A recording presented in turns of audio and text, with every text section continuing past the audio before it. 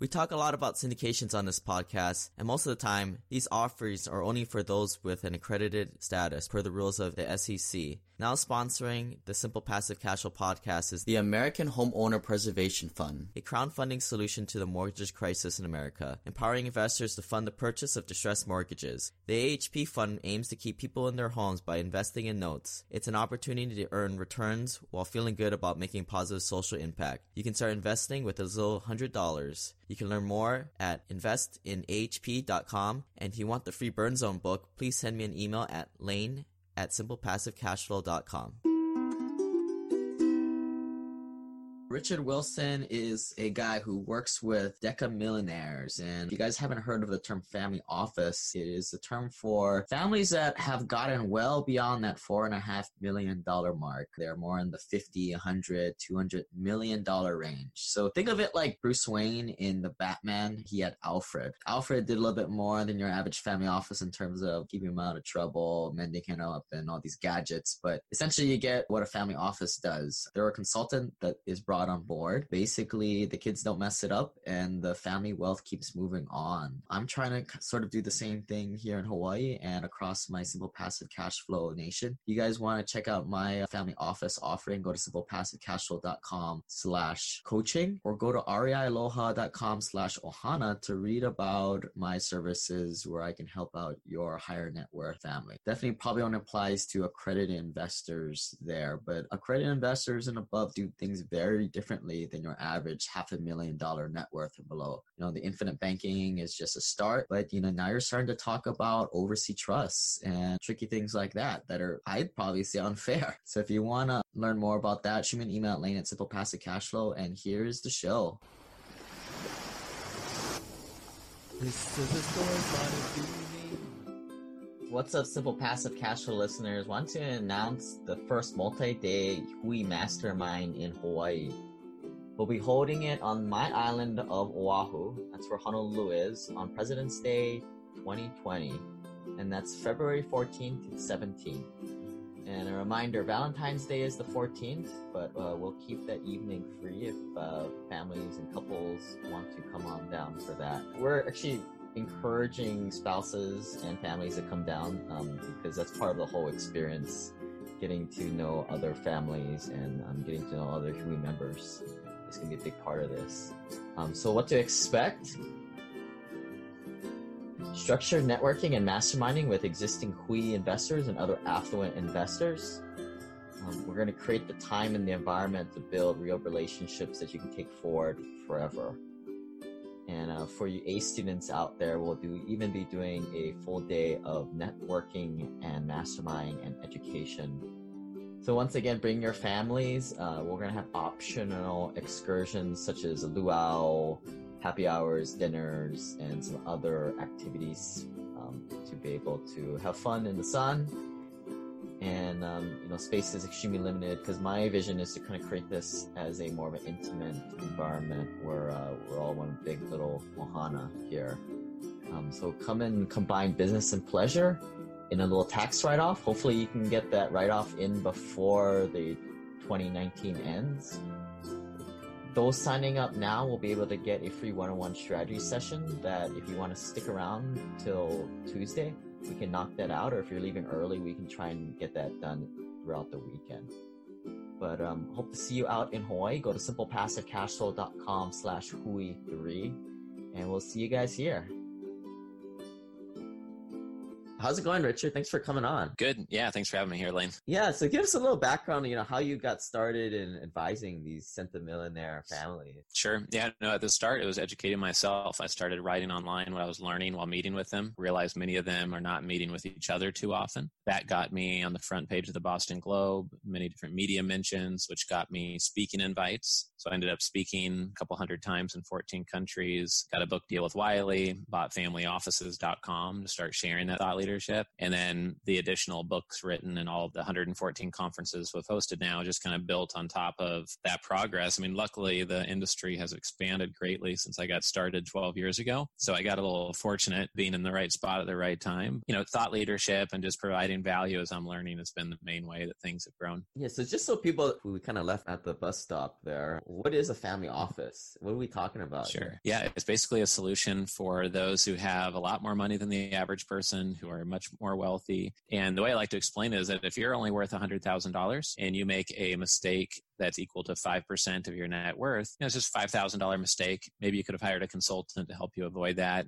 and they could spend a couple hours helping you prevent making that mistake again. But if you're worth $100 million or even just $10 million and you make a 5% mistake, it's much more painful. And you could have a part-time person, a secretary, an investment analyst, an attorney, or a project manager that would just help you avoid making those mistakes. And so as families become more wealthy, they're going to be more likely to make mistakes because they're very busy. Everybody's asking for their checkbook, their time to get on their calendar, et cetera. They've got many different business entities, different investments going on, deals going down all the time. They might be overseeing a 400-person team, et cetera. So they're more likely to make mistakes, and every mistake could cost them $500,000 here, $200,000 there, et cetera. So a family office solution gets you family office quality solution providers. It gets you less chaos, less stress, better deal flow, and it allows you to really be more effective at what probably created your wealth in the first place, which is typically not coordinating with your CPA, your insurance advisor, and filling out paperwork for 50 different LLCs and overseeing all of that. So it's a lot more than your basic financial planner gets commissions off something. It's more of a holistic advisor, right? In a way.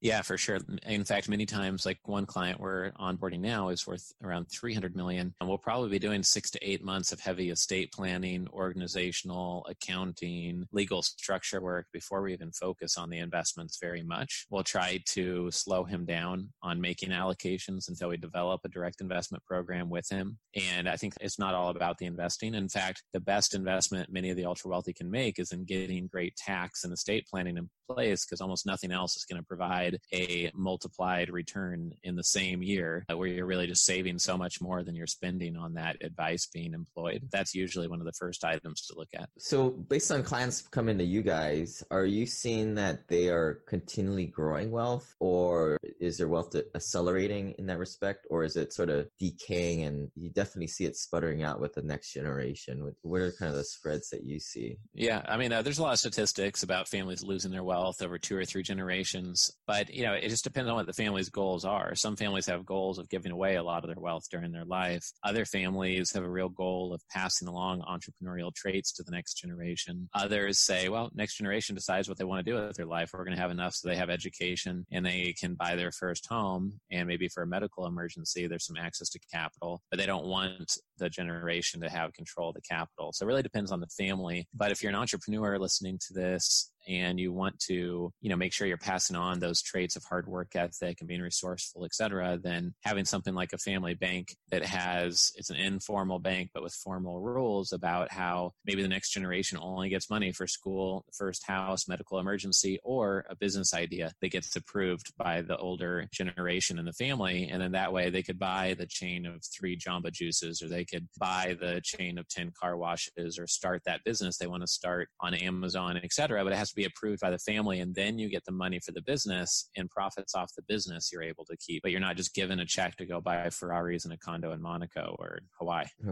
Right. I think something that as I build my podcasts over the last few years, I'm kind of more getting into the advising side, and definitely helping people get from 0 to $1 million net worth. This seems to be my sort of claim to fame. And that individual, they start working through their 20s and 30s, they're hustling, they have some kids, and they get to about the 50s and 60s. What are some of the planning essentials for someone that have hit that pedestal $3.5 million shelf as total net worth? Is it enough to start to bring in a family office, or what are the best options for that somebody? Yeah, it's interesting. It's a good question. I mean, you can definitely take some lessons from the family office world. Most multifamily offices, the ones who take on 10, 20, or 50 clients, et cetera, will want you to have at least 7 to 8 million net worth before they're going to take you on as a client. But if your net worth is growing by $1 million a year, you can probably convert convince them to take you on because I know that you're going to be a long-term valuable client to serve. But some lessons you could take, I think the most important one is to separate your thinking in your wealth management and your investing into 3 compartments. And it helps you focus your energy where you can maximize your returns. So traditional wealth management is all about defense. It's stocks and bonds and commodities and fund managers and diversifying things that are uncorrelated. And that's what the whole wealth management industry talks about. But that's just one of the 3 compartments. And so typically, unless you created your wealth in that space, you shouldn't be managing that yourself, doing a whole bunch of research and thinking you're going to buy Amazon at the perfect time or buy Tesla at the best time or short this or that. Unless that's your background, you just love that stuff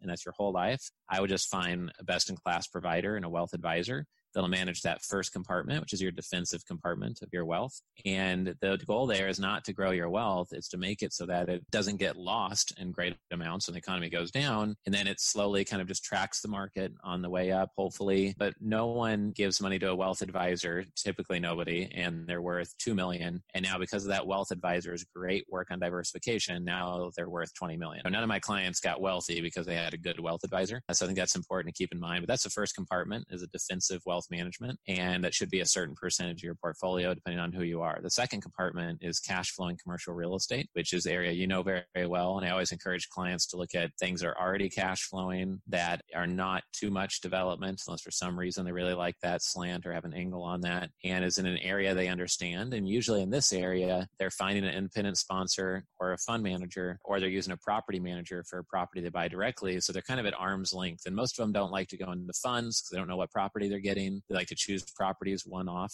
and work with independent sponsors in that way. But it's a good medium because they're not saying, okay, Mr. Banker, manage my defensive portfolio. They're saying, okay, sponsor, show me 4 deals a year and I'm going to say yes to 1 or 2 of them. And they're keeping some control of where an investment goes. It could be in one suburb of Indianapolis versus another one, or one part of Honolulu versus another part that they're more high conviction on, that's not overheated or is going to grow more. So that's the second compartment. And usually focusing on 2 to 3 types of commercial real estate, 4 at most, is a good idea, and not going too broad. And then the third compartment is direct investments into operating businesses, which should probably be in the area where you created your wealth. If it's manufacturing auto parts, you should probably narrow your focus to just investing in that area, or in some area that you really, for the next 10, 25 years, you want to be investing in and be an expert in, like stem cells or cannabis or something, where you're just going to go all in on that, read everything about it, only look at deals there, and be a real master of investing in that niche. And those are the 3 compartments that if you break down your decision making, then you can see, where does it make sense for me to have complete control, partial control, and who can I trust to help guide me on each of those 3 areas. All right. And, kind of piggybacking on that last category there, something I'm kind of learning after making this whole podcast, Simple Passive Cash Flow, I thought the secret to life was just passive cash flow. I mean, you can passive cash flow your way from 0 to $1 million, but you're not going to passive cash flow your way from $1 million to $4 million. There's going to be after some kind of thing that you enjoy, or some special skill that you're going to have to create a business in some industry that Richard's kind of talking about in that third category. Right. Yeah. I think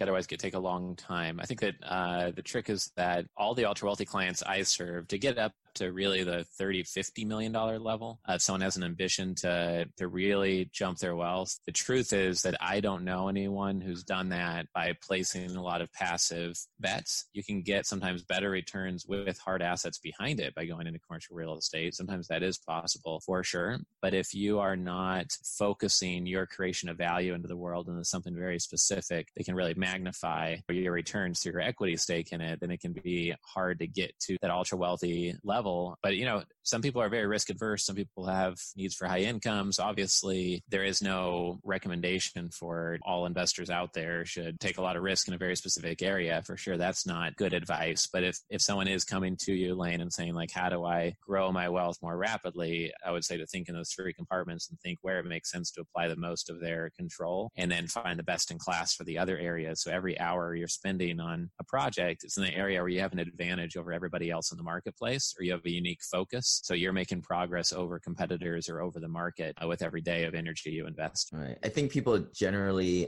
intuitively understand that, but they're like, well, I got to get in general partnership in some of these deals. How do I do that? I'm like, dude, you got to find the deal, you got to run it, or you got to add some value, right? People just don't get that, I think, some of these times. Right. Yeah, no, that's true. I've heard that similar conversation. I mean, I think otherwise you have to be putting up 50% of the deal, or some big amount of the LP base systematically or something. I used to just click and delete the contact. Yeah. Kind of person. Other than the 27 weeks of curated content for the passive investor, the new mastermind will offer bi-weekly power calls with the following format. First week of every month, we will dial in on being a direct investor, or Simple Passive Cash Flow 1.0 I call it, which is getting your first rental, negotiating, sourcing, operation, etc. Second week of every month, we will discuss holistic wealth building topics, or what I call Simple Passive Cash Flow 2.0 Plus, which is holistic wealth management, syndications, private placements, tax, legal, lifestyle design, etc. Get a sense of this format by checking out the Guide to Taxes video at simplepassivecashflow.com/tax. I'll be honest, some things I can't say to the general public because it's too personal, and it's not to say bad things about others. Unless you're in the mastermind. One rule we have is what happens in the mastermind stays in the mastermind. To get in, go to simplepassivecashflow.com/journey. Don't be left out and join the day. If you've been waiting on the sidelines, this is your moment, and not to be taken by an institutionalized education program. Talk about this idea of like integration, right? Synergies Mm-hmm. with the profession and interest. What are some things that you've kind of tied people together and like, hey, have you tried this idea or this type of business? Yeah. I'm glad you brought that up. Usually I end the podcast with that because nobody ever asked me about it. And they ask me if I have any last things I want to add. And it's that idea of integrity or integration. And I think it's very important for someone who is investing, because if your background is a computer programmer or an engineer, then you could add value potentially in that area and look for companies in that space. So a good example is an investor friend that lives here. I live on the island of Key Biscayne. One of my neighbors made his money in debt investing, or running a debt platform for consumers. And he wanted to start investing in multifamily properties. And I said, well, one way to look at it is how can you invest in the debt side of the multifamily space? That's where your expertise is. You might come in as a normal LP investor on some deals, but if a sponsor ever wants to structure it as a debt note, or if you can find real estate investments structured as debt notes or come up with a creative structure, it might be a way for you to help people get deals closed. And then you get an X% return with the collateral of an apartment building behind it. That's an example of playing a unique game in the marketplace. I've got another friend who helps sponsors by waiting until they close a deal. Maybe the sponsor put up 10%, and then 3 to 6 months after closing, they will go to the sponsor and say, hey, I know you're looking to do your next deal. I'll buy out 8% of the 10% that you just put down on your last deal. Now you've got 8 out of the 10% that you need on your next one, but they get to then see 3 to 6 months of operating history. Are the rents coming in as planned? The person that sell you the property lie about the condition of the units? Did everything settle fine at closing, et cetera? Or are there problems that are coming up, et cetera? And it allows them to get superior due diligence done because of that unique model they have. And I think it's just important to look at yourself, what others are doing, and try to create a unique game for yourself as an investor. If you're just using someone else's template that's not unique to your DNA and your background, then I think that you're not going to excel. Like your background, for example, is in engineering, right, Lane? That's right. But I don't like to do operations and stuff like that. So. Right.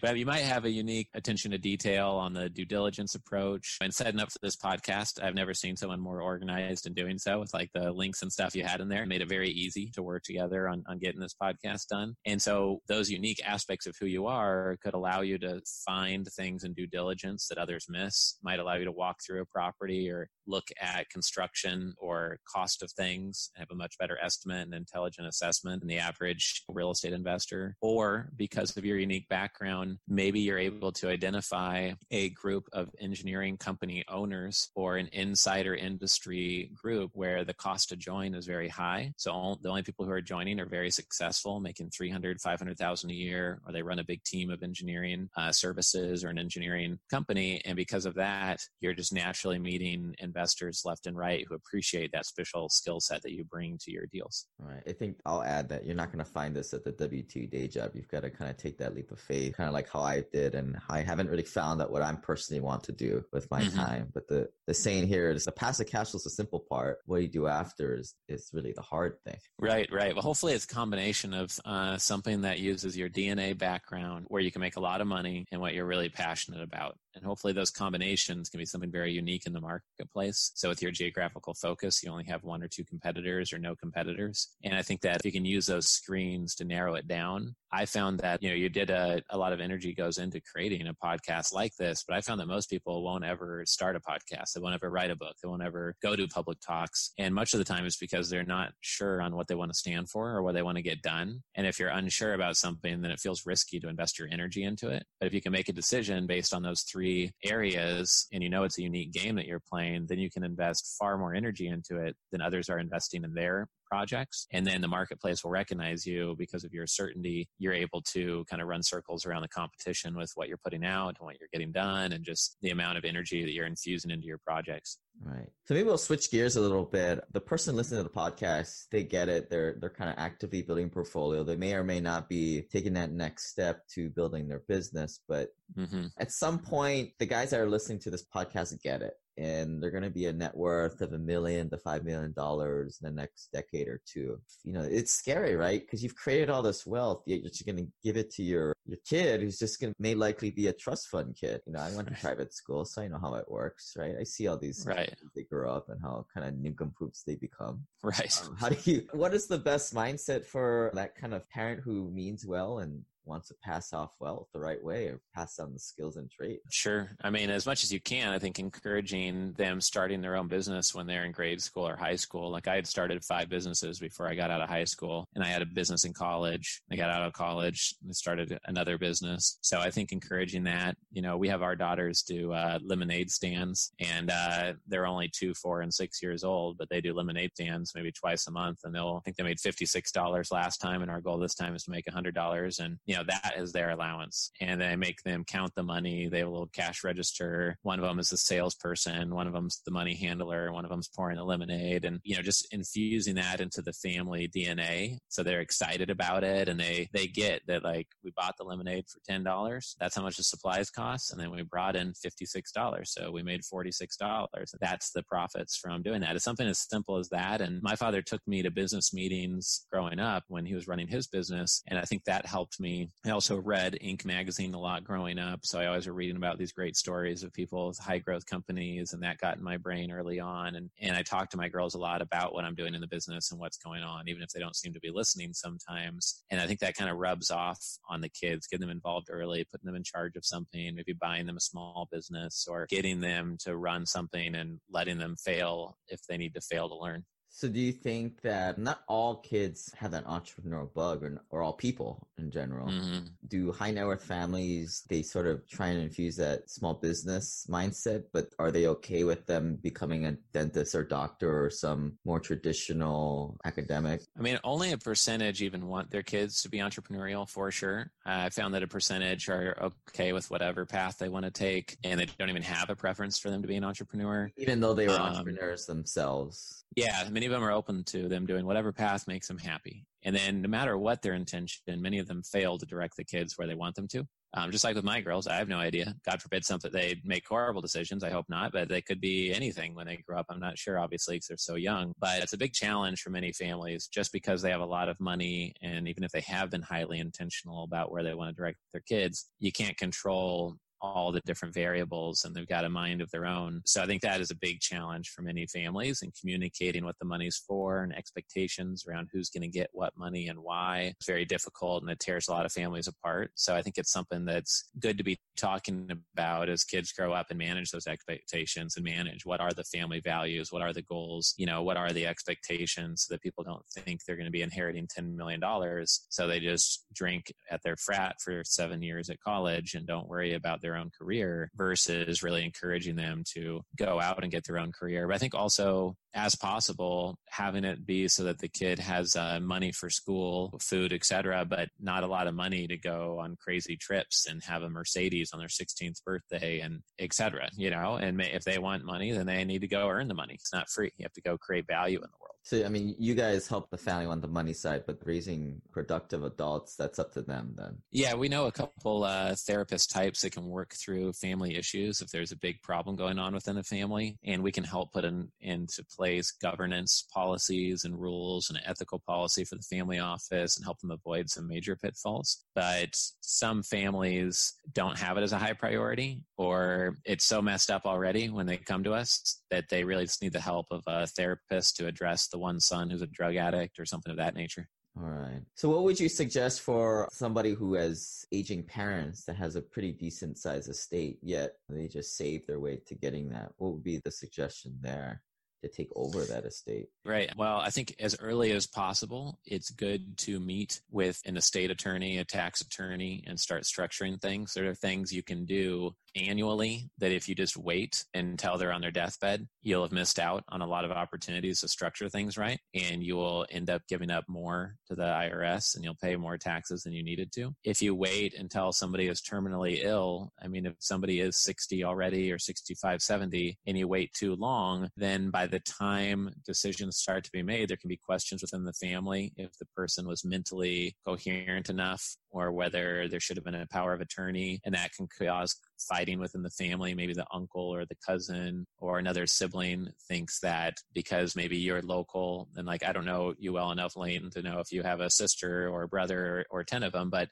let's just give an example. If it was your parents, and let's say you had a sibling in San Diego, but your parents were local to you there in Hawaii, and let's say you are local, and then you help your parents work through these decisions, and somehow, even though you think it's totally fair and equal, and that was the whole intent, you think that was the whole settling of the issue, if the sister thinks because you were local, you got a better shake out of it because you got to keep the house, or you got to do something extra with the assets and you benefit more than she does, she might be very upset about such a thing. I've seen that happen many times with families. Whereas at the same time, the brother can feel like, hey, I helped the parents. Instead of going into senior living, I helped manage their care for 7 years because they didn't want to go into senior living. I helped meet with the attorneys 22 times. I didn't take compensation for any of that. So yeah, I'm living in the house because I was taking care of them in the house, So you can see how easily this stuff can turn into like nobody talking to each other for 20 years. So that's the sad part about it is you have to be really careful about it and kind of predict and just like over communicate when these types of things are going to be inevitably happening. Right. One of the biggest things I see that screw people up, the parents, they're very sentimental about this physical house. Mm-hmm. It's just always easier if you just would liquidate everything and just do a simple math exercise and divide it by the amount of people.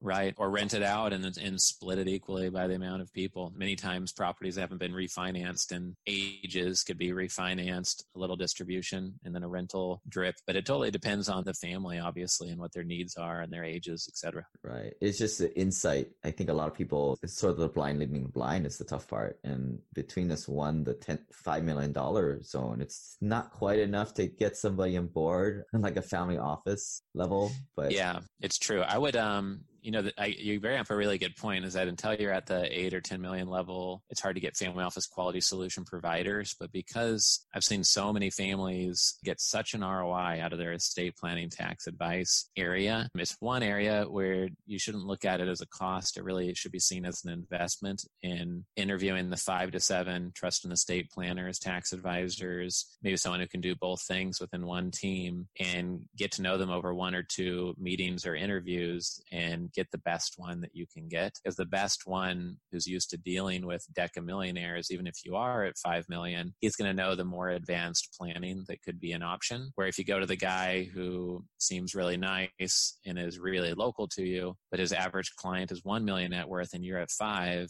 he might miss some major things that could have saved you a lot on taxes and would have paid for the bill 5 times over. So it's not smart to choose an advisor in that area based on the cost. It's really an investment, right? You wouldn't buy an apartment building because it costs 1 million versus the other one costs 2 million. Like, oh, let's get the cheaper one. It's better to always go cheap. It's about the ROI.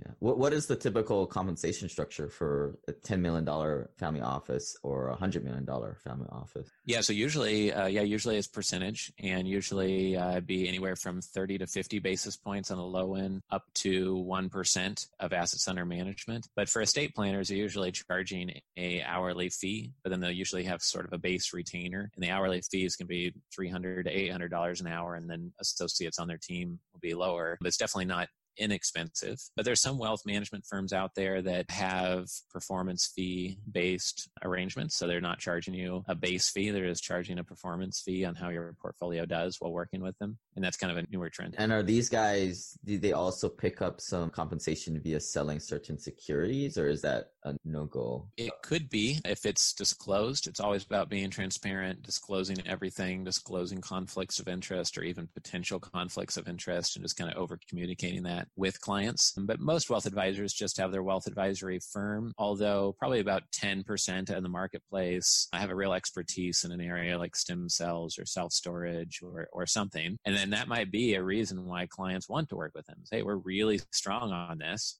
Everything else, we do traditional wealth management. Everything else, we find the best in class. But here's why we're best in class in self-storage, et cetera. Right. So a typical client, they'll pay by the hour, let's just say, then they'll come in how often for tune-ups and oil changes? I mean, estate planners and tax attorneys will typically charge by the hour, but they might have a base retainer. So they might charge you $1,500 a month or $5,000 a month, and then have a per hour charge as well. And then that retainer gets you a certain number of hours. For the wealth management firm or a multifamily office type solution, it's going to be more about, hey, we're going to charge, say, 70 basis points on your $7 million in assets that we're going to be managing. And then as that grows, you might get a break-in fee once you hit 10 million in assets being managed, et cetera. That's typically that's pretty much call Richard whenever you want. I mean, I'm glad you said that, because here's what happens a lot of the time is that the dynamic needs that you might have could be related to direct investments you want to do, right? So the calling for extra advice on investment decisions, that usually occurs because somebody offered you an investment in a multifamily property or an operating business, or some new investment opportunity came up, and you brought up a sore point for the whole wealth management industry. Is they're pretty good at diversifying your assets, fund managers, commodity stocks, bonds. I mean, there's 40,000 people that can do that probably in Hawaii alone on some base level. But many multifamily offices and wealth management firms fail to advise at all on cash flowing commercial real estate, hard assets, direct investments into operating businesses. And it's a huge blind spot for the industry, to the extent where with our advisory solution at Centimillionaire Advisors, we are only helping with the direct investment portion. If somebody wants the full balance sheet solution and the defensive wealth management portion, we have a $6 billion family office partner, then we can do that together in conjunction with them. But we're just providing the piece that we feel like everyone else is not providing to these families. And that's the type of stuff that requires more intra-month conversations back and forth. It's not just plug and play, like, oh, I'll take your $7 million, we'll diversify it across, one of our normal portfolio breakdowns based on your investment policy statement, and, we're good, and we'll adjust each quarter and tell you how we're doing. That's more of a efficient thing that you can scale. But people like yourself, people that once they get to 5, 7, 10 million, they want to do direct investments, I've found very commonly. All right. From based on what you see, guy listens to the podcast, they're about $5 million net worth. They're kind of getting up to retirement ages, and, definitely a lot of this stuff of passing down the baton. And then they just don't know where to start. I mean, how many hours do you think someone like an advisor would be able to get them up to speed, and something that they would be looking for? Right. I think that it can be pretty intensive work. Depending on the complexity of the client, they might need to do 4 to 5 half-day meetings to make sense and come up with a game plan of what needs to be done. And then based on the complexity of that game plan, you'll need to engage 1 or 2 other solution providers. You might need to hire a quality CPA. You might need a great estate planner or a tax attorney. And then the carrying out of the actual investment management plan could take 4 to 9 months or even a year to get things allocated in the right areas. When it comes to direct investments, it's not a good thing to get allocated all at once. As the market fluctuates, you want to be at different entry points. You want to make sure you're investing in the best deals possible, not just rushing in and allocating all $7 million to what's in front of you right now. You always want to have some liquid for a great opportunity. And the real estate market's been going up so long, a lot of families want to stay, 10, 20, 25% fully liquid. So when the market goes down, they can be fully allocated and not before that point. Right. So the reason we brought Richard on the podcast is just to tell you guys a little bit about this sort of industry as you're building your net worth, so you don't get stuck at the end. All these deals, but I don't know what to do with it after. So Do you think anything else we missed, Richard, that would kind of help the folks as a journey through the 1 and then the 3 and then the $5 million net worth levels? Yeah, I think that just bringing it back to playing a unique game, making sure everything is integrated and aligned and what you're spending your time on, who you're working with, where you're based, where your investments are, what industry they're in, and then making sure you're playing a long-term game. A lot of families position their portfolio so inevitably, whether it's 10, 15, or 20 years, they have a great wealth accumulation. So just setting things up so you're doing well long-term, because it's not like the stock market and what's happening with Tesla stock. It's not like you're managing Tesla and have to do quarterly earnings reporting. Most people listening to this have a 10, 20-year time horizon for retiring, for, building up to that $10 million goal, which I know a lot of people at 1 to 5, eventually their goal is to be worth 10 million. So I think that making sure you're playing a game that long-term is very sound and you're high conviction on will make you more energized to take action on it and really put energy into making that game work. All right. Well, thanks for coming out and talking to us poor people a little bit. We'll get there eventually. You guys can Google Richard Wilson Family Offices. He's all over there. So that'd be the way to get a hold of him. Great. Yeah. Thanks for having me here, Lane. Appreciate it. All right. Thanks. Take care. This website offers very general information concerning real estate for investment purposes. Every investor's situation is unique. Always seek the services of licensed third-party appraisers and inspectors to verify the value and condition of any property you intend to purchase. Use the services of professional title and escrow companies and licensed tax, investment, and or legal advisor before relying on any information contained herein. Information is not guaranteed, as in every investment there is risk. The content found here is just my opinion, and things change, and I reserve the right to change my mind. Above all else, do your own analysis and think for yourself, because in the end, you are the only person who is going to look out for your best interests.